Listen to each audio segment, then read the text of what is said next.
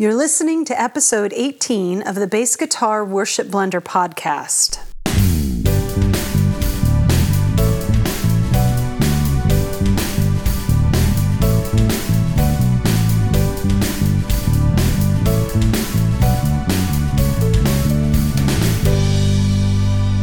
All right, well, welcome to another episode of the Bass Guitar Worship Blender podcast. Every time I go to record this podcast, it's raining, and it's raining again right now. So that's always a problem because when you record with a condenser mic, it picks up everything. So when there's rain in the background, it just sounds like white noise. And so I decided to try something a little different because I really wanted to get another episode out. So I thought, well, when I record videos, I actually use a little lapel mic, and I thought, well, why don't I just try that. So I've got it hooked up to my iPad and it's recording. So hopefully this will sound good enough for the podcast, but it doesn't pick up background noise anywhere near as much as my studio condenser. So I thought this might be a good alternative. So anyway, it's been a while since the last podcast. I've been meaning to get more out this year. I wanted to kind of have a more consistent output of podcasts. That really hasn't happened like I had hoped.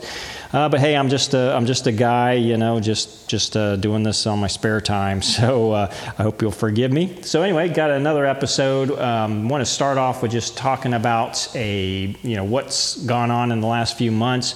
I know I've been talking a lot about short scale basses lately, and I had a follow up on the short scale bass that I got last year, the Ibanez TMB 35, the little 5-string short scale, and it's just been a fantastic little bass for the money.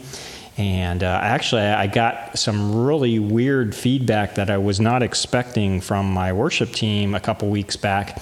And now I've been playing mostly Music Man Stingrays on the platform. I've got a fretted and a fretless. And usually it's the fretless one that everybody gets excited about whenever I bring to service. They're like, oh, I love the sound of that. That's just such an awesome sounding bass. And it is. And the Stingrays sound really good, and that tends to be what works best for worship at my church. But oddly enough, I was talking to a couple of the musicians, a couple of the guitar players and the drummer, and they were like, that new short scale bass you have, they said that's like the favorite one that we like for you to bring. It's like the best sounding one, which is just really quite surprising since it's like a tenth of the price of the Music Man. And I don't really necessarily agree with them on that assessment, but it is a very good sounding bass for the money. And I really do like the having a P pickup, since it's got a PJ pickup configuration. The P is a fun pickup to have. It's my only bass I've had with a P pickup, and so I definitely know why people really like the P bass sound. So I've been enjoying that, and mostly that's what I have it set on when we're doing worship. So I think it's the P bass pickup that they're hearing and going, yeah, we like that. So, but that was a surprise that they preferred that bass over the Music Man basses. So big surprise there. But anyway, so the only thing I haven't been liking about that bass, and I've mentioned it before on the podcast, is that it's very neck heavy. It has massive neck dive. It's not even funny how bad the neck dive is on that bass. That's the only thing I really don't like about it. It's got a great neck on it. Like I said, the P bass, the PJ pickup configuration, I really like a lot. But that neck is just way, way, way too heavy. I know on podcasts I've also been mentioning I've really kind of had an eye for the Ibanez EHB series basses. And especially when they came out this year with the short scale version. It's actually kind of a short / medium scale, multi-scale version of the bass. It goes from 30 inches to 32 multi-scale. And yeah, I've definitely have been eyeing that bass. So a couple of months back, I actually put in a pre-order with Sweetwater. And right now, I'm actually holding the bass in my hands. I actually got it last week after about a 2-month wait. I've got the bass, and I just want to say this bass is flipping awesome. This is the most incredible bass ever. It's definitely a game changer bass, and the reason for it is just because it's so incredibly comfortable. It weighs in at 7 pounds and 6 ounces. And if my math is good on ounces, I think that comes out to just under 7.5 pounds. So it's a very light bass, plus not having the headstock on it, because it's a headless bass, means there's no weight hanging off the left end there. I say the left end, meaning on your left shoulder, because that's less weight on the head of the bass, so it just balances very nicely, incredibly nicely, and it sits perfectly. When you put it on, it just wants to go right into that 45-degree angle. That's the best angle for playing bass. It's the most ergonomically friendly angle, and it just sits right there exactly the way you want it. And man, it's got a fantastic neck on it. Neck feels incredibly good. It kind of feels to me like the things I really like about my jazz bass neck combined with the things I really like about my Music Man necks, without all the negative things that I don't like about those necks. It's like the perfect neck. I really love it, and I like the fact that I can adjust the string settings, string spacing on it if I want, but really out of the box, this thing is it's perfect. I haven't done anything to it other than just tweaking the tuning, make sure it's in tune when I pull it out of the box, but I have not done anything to it. Just like the other bass that I ordered from Sweetwater, it's come really in perfect playing condition. So I really like the bass. I know a lot of people have talked about the pickups, which are Bartolini BH2s, I believe. A lot of people say they don't really care for it, and a lot of people will upgrade the pickups. I've been pretty happy with them so far. People say they're a little dark sounding, but that's okay with me. I kind of prefer my bass to kind of have a darker sound. I'm not a very bright sounding guy with my bass. I tend to roll off the treble a lot, so dark sounding bass is fine to me. Although I am curious to maybe at some point try out some different pickups just because I'm curious. But overall, it sounds great. I've already used it in service. I'll be using it again tomorrow. Right now, as I record this, it's a Saturday. So I'll use it for the second time in service tomorrow.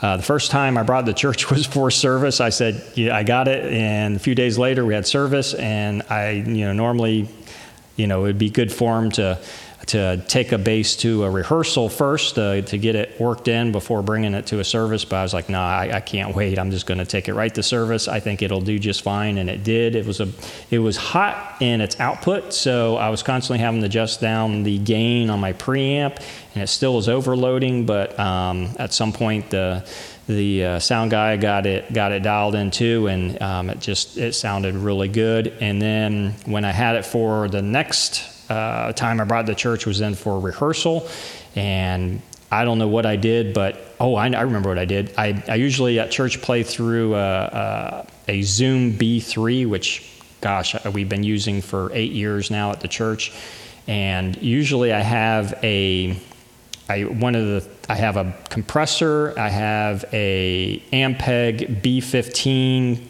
amp model, and then an exciter. And for some reason, I accidentally turned off the bass sim. And when I turned off the bass sim, it was the bass just sounded phenomenal. And so I turned the bass sim back on, and it's a great bass sim. I've been, like I said, I've been using it for years. And for whatever reason, this bass sounds really good without the bass sim on. So I was really digging the tone. I'm gonna try it tomorrow and see how it does tomorrow. But yeah, it's a great bass. I can't say enough great things about it. And because of the ergonomics of it, it's just so friendly on your back. It's friendlier on your wrist. It's friendlier on your fingers. It's just, it's definitely a great bass if you want something ergonomically friendly. Yeah. Get it. It's a fantastic bass. And just in general, it's just a fantastic bass. So I can't say enough. The neck is fantastic. There's plenty, if you don't like the pickups, there's plenty of pickup options that'll fit it. So you're sure to find a pickup configuration that'll work for you. So it's just a fantastic bass. I love it. Even though a year ago, it's funny when these things first came out and I saw them, and I was like, that is the ugliest looking bass ever. I mean, that is like the stupidest looking thing. Who in their right mind would buy a bass that looks like that? And now here I am a year later, and I've got it in my hands. I've spent money on it. So go figure, never say never. But it's a great bass. And yeah, so you're probably wondering, well, what does it sound like, Brent? Well, okay, I've got it turned on here. I'm just playing it through my amp. I'm sitting in front of my amp. Like I said, I'm not going through my studio setup. So what you're hearing audio-wise is just actually what's coming through my lapel mic. So let's see if I can dial it in here. Kind of got the pickups in the middle here. Ooh. Still got to get used to the fan frets, so sometimes I don't always hit exactly where I should, and also that it's a shorter scale with the fan frets. So if you're coming from a full-size bass to this, then yeah, there's a slight adjustment, but really the fan frets aren't too bad, although I say that once you just now heard me hear a botched note.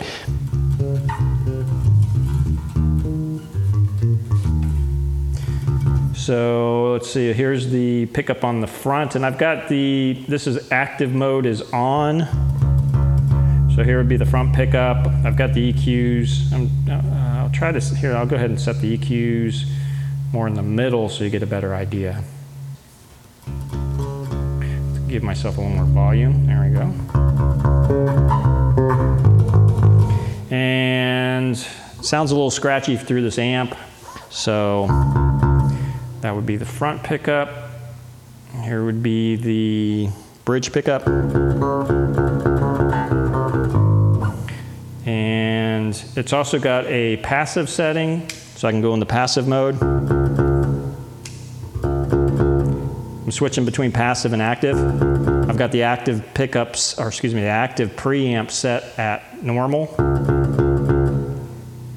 So as you can see, you can't hear a difference between very minimal to no difference between the passive setting and the active setting. The active setting just gives you the EQ options. When you're in the passive setting, then your treble knob actually turns into a tone roll-off. Tone, like a tone, it turns into a tone knob. So there's with it all the way down. There's with it all the way up. So you can hear how it does the same thing as a tone knob. The only thing I would say that I'm not thrilled about it is that the adjustments, it doesn't have as much, what's the word I'm looking for, like subtlety. It's not like, it's almost like it has two settings. It's either on or off. I can't really get much variation in between bottom to top, I guess you could say, of the dial turn. So that's the one thing that I'm not as excited about. I wish it had more variety in on the tone knob when it's in passive. But when you're in active, it's pretty flexible. As you can hear there, lots of treble all the way off. Plenty of bass. It's also got the mid band, the semi-parametric mid, which is really nice to have. So if I turn this mid all the way up, you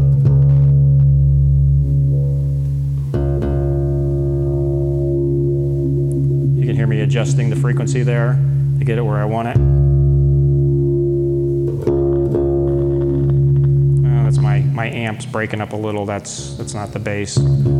It's got some static. I think it's on, well, it's somewhere in the bass. I gotta get, this is an old amp that I've been using. It's a Carvin R600 I've had since the 90s, and it creates a lot of static, so that's not the bass.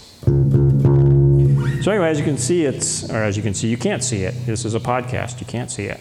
But as you can hear, it's a flexible bass. I'll actually post a video on it and do some run-throughs with it so you can actually hear how it sounds a lot better than this podcast. I know I'm recording through my lapel mic, so I'm not trying.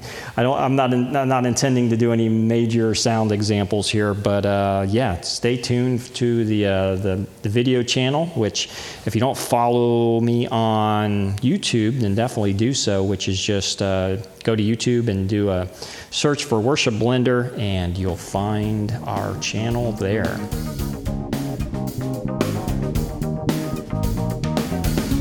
Next up, Brent's worship hack for playing by ear when the worship leader goes off script during the service.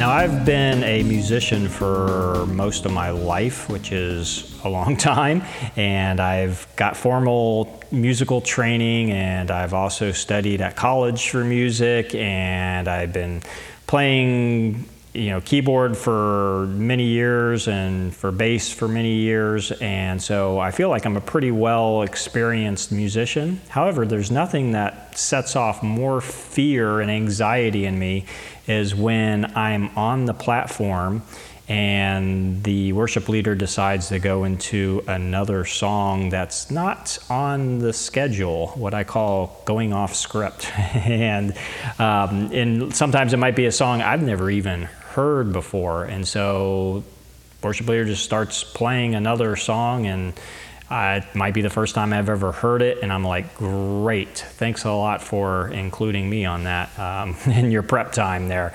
Of course, they always say it's in the spirit. They felt it in their spirit, so they just went to it. Which probably most of the time, most of them kind of have that pre-planned. It's in their pocket as okay, I'm gonna pull this out if I feel confident enough to do it, and then I'll pretend like it was just something in the spirit. But anyway, that's a whole other topic there.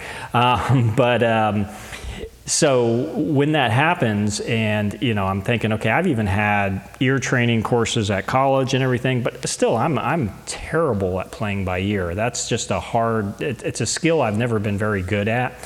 For me, music has always been about, before being on a worship team, I was in secular music. I've only been in worship music for like the last 7 or 8 years.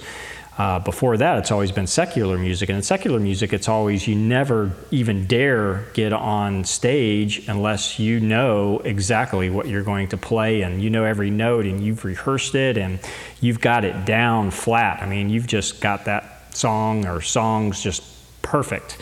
And so the thought of improvising or figuring something out by ear on stage in front of people is just a foreign thought to me prior to being on a worship team. I mean, the first time that happened to me on a worship team, I was like, what in the world is going on? This is not something we rehearsed. Why are we doing this?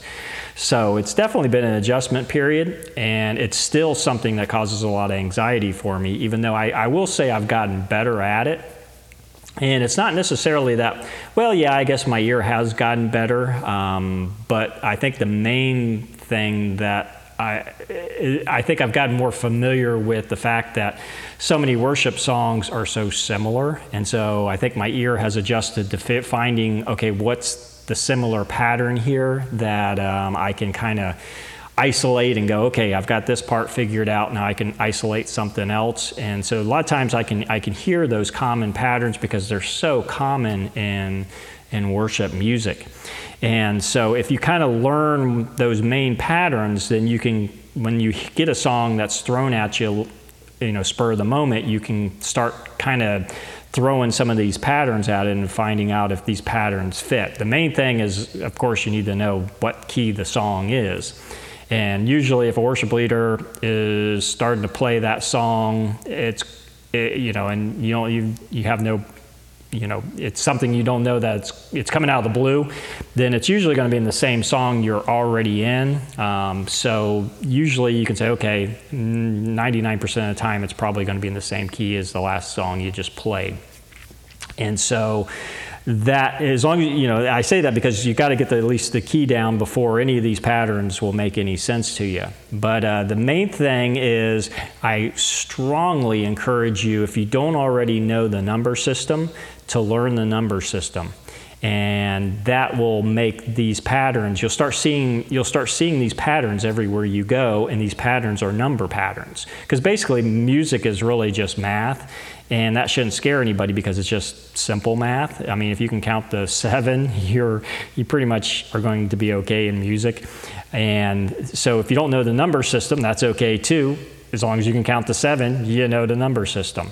And if you know your scales, so say if the song is in C major, here's our C major chord. Well, there's 7 notes in the C major scale. There's also 7 chords that correspond, at least the basic triads that correspond to each of those notes in the scale. So here's the scale. That last note, of course, is the same note, just an octave higher. So 1, 2, 3, 4, 5, 6, 7. Then you're back to 1, which is the same note as the C here, just an octave higher. So that's it. That's the number system. Just counting the 7 on your major scale. And then add in the chords here.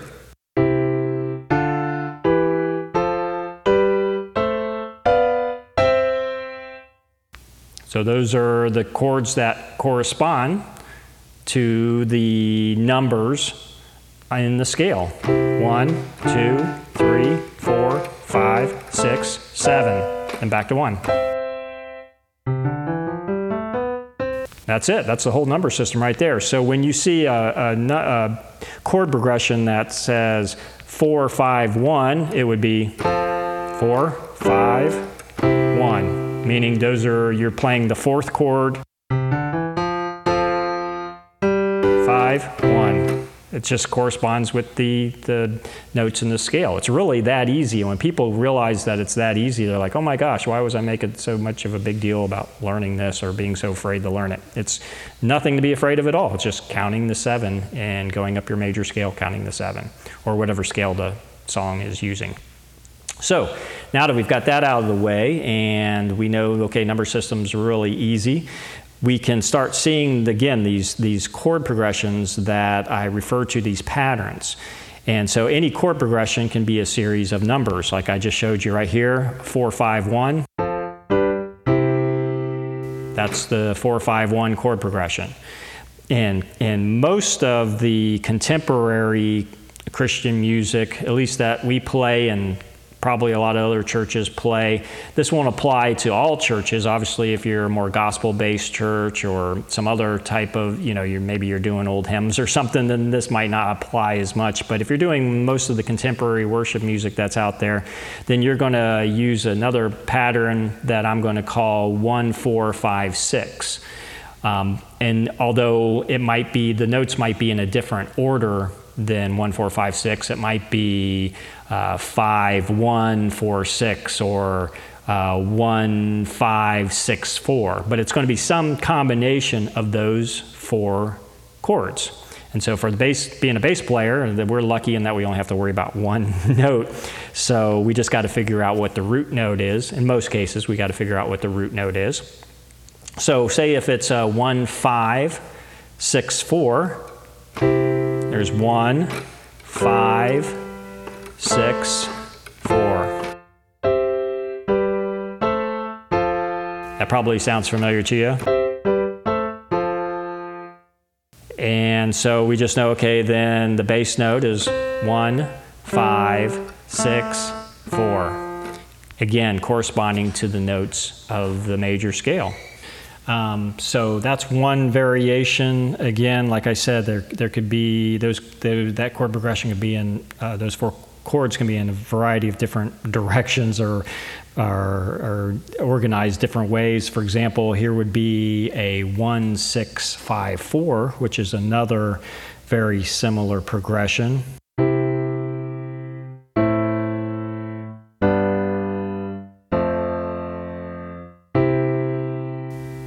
So you'll hear that a lot. You'll also hear like a variation where it may be 1, 4, 6, 4. So something like that. But some variation of those 4 notes is commonly used. Now the other pattern to be familiar with, you'll see this a lot too, is the 4, 6, 5, 1. But there's an asterisk by the 1 because a lot of times the bass note, especially when on the 1 chord, in this case in C, is that the bass player will actually play the 3rd of the chord. Same thing happens when, say, you're on the 1 and you're walking down to the 6. You're actually playing, that's actually the 3rd of G. So if you played the root note, it would sound, but instead you're just walking down with the 3rd of the chord. Now, if you don't know what I'm talking about, 3rd of the chord, just know that the chords are based on at least 3 notes, typically, sometimes 2 notes actually, but at least 3 notes in most cases. So the 2nd note in the chord would be the 3rd.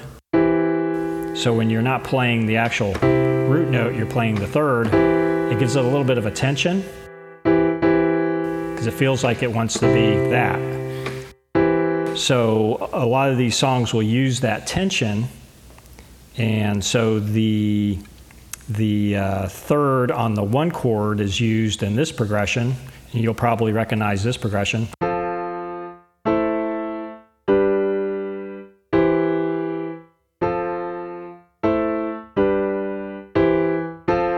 Because you hear that all the time. That's used a lot in choruses of songs, verses of songs, but most commonly it tends to be used in bridges. Because it gives a nice little bit of tension. Since that never really resolves, and it goes back into the progression, and then it might resolve with the 1 in the bass. So those are very common little tricks that are used in a lot of worship songs. And so if you at least know those 2 patterns, then you will be pretty well set for a lot of songs. Other things that happen a lot in worship songs is kind of alternating between the 1 and the 4 chord, especially on verses.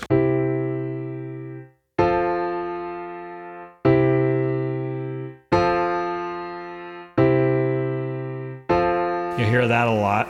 And then you might hear a change from the 4, where it might go up to the 6 or the 5 or the 6-5 back to the 4.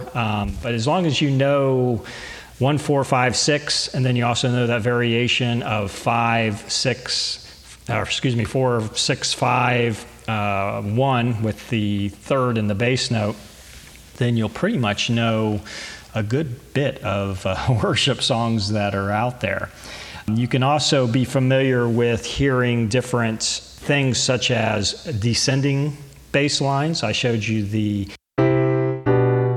that which is just 1, then the 5, but with the 3rd and the bass, to the 6, which I just call it a walk down to the 6.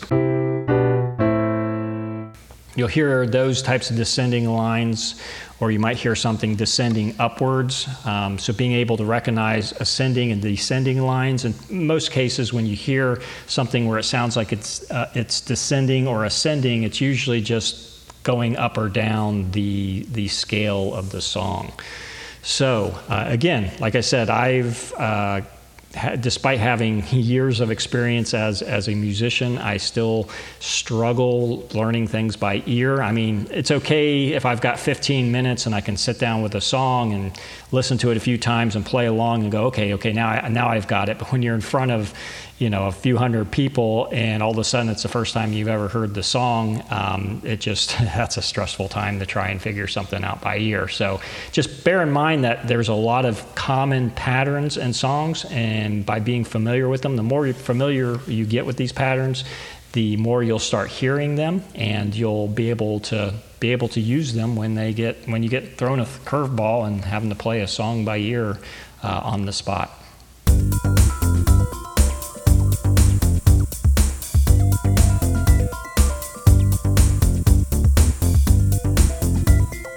That's another episode of the Bass Guitar Worship Blender podcast. Thank you so much for listening.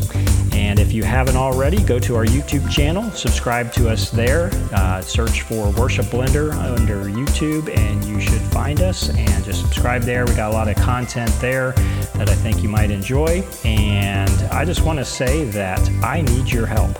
This podcast, I do it by myself, but it's hard doing it by yourself. And I think the best episodes, at least for me, I think are the ones where I involve somebody else, where I have an interview. And I try to do more interviews, and I've had some good interviews and would like to have more. And so I need some people to interview.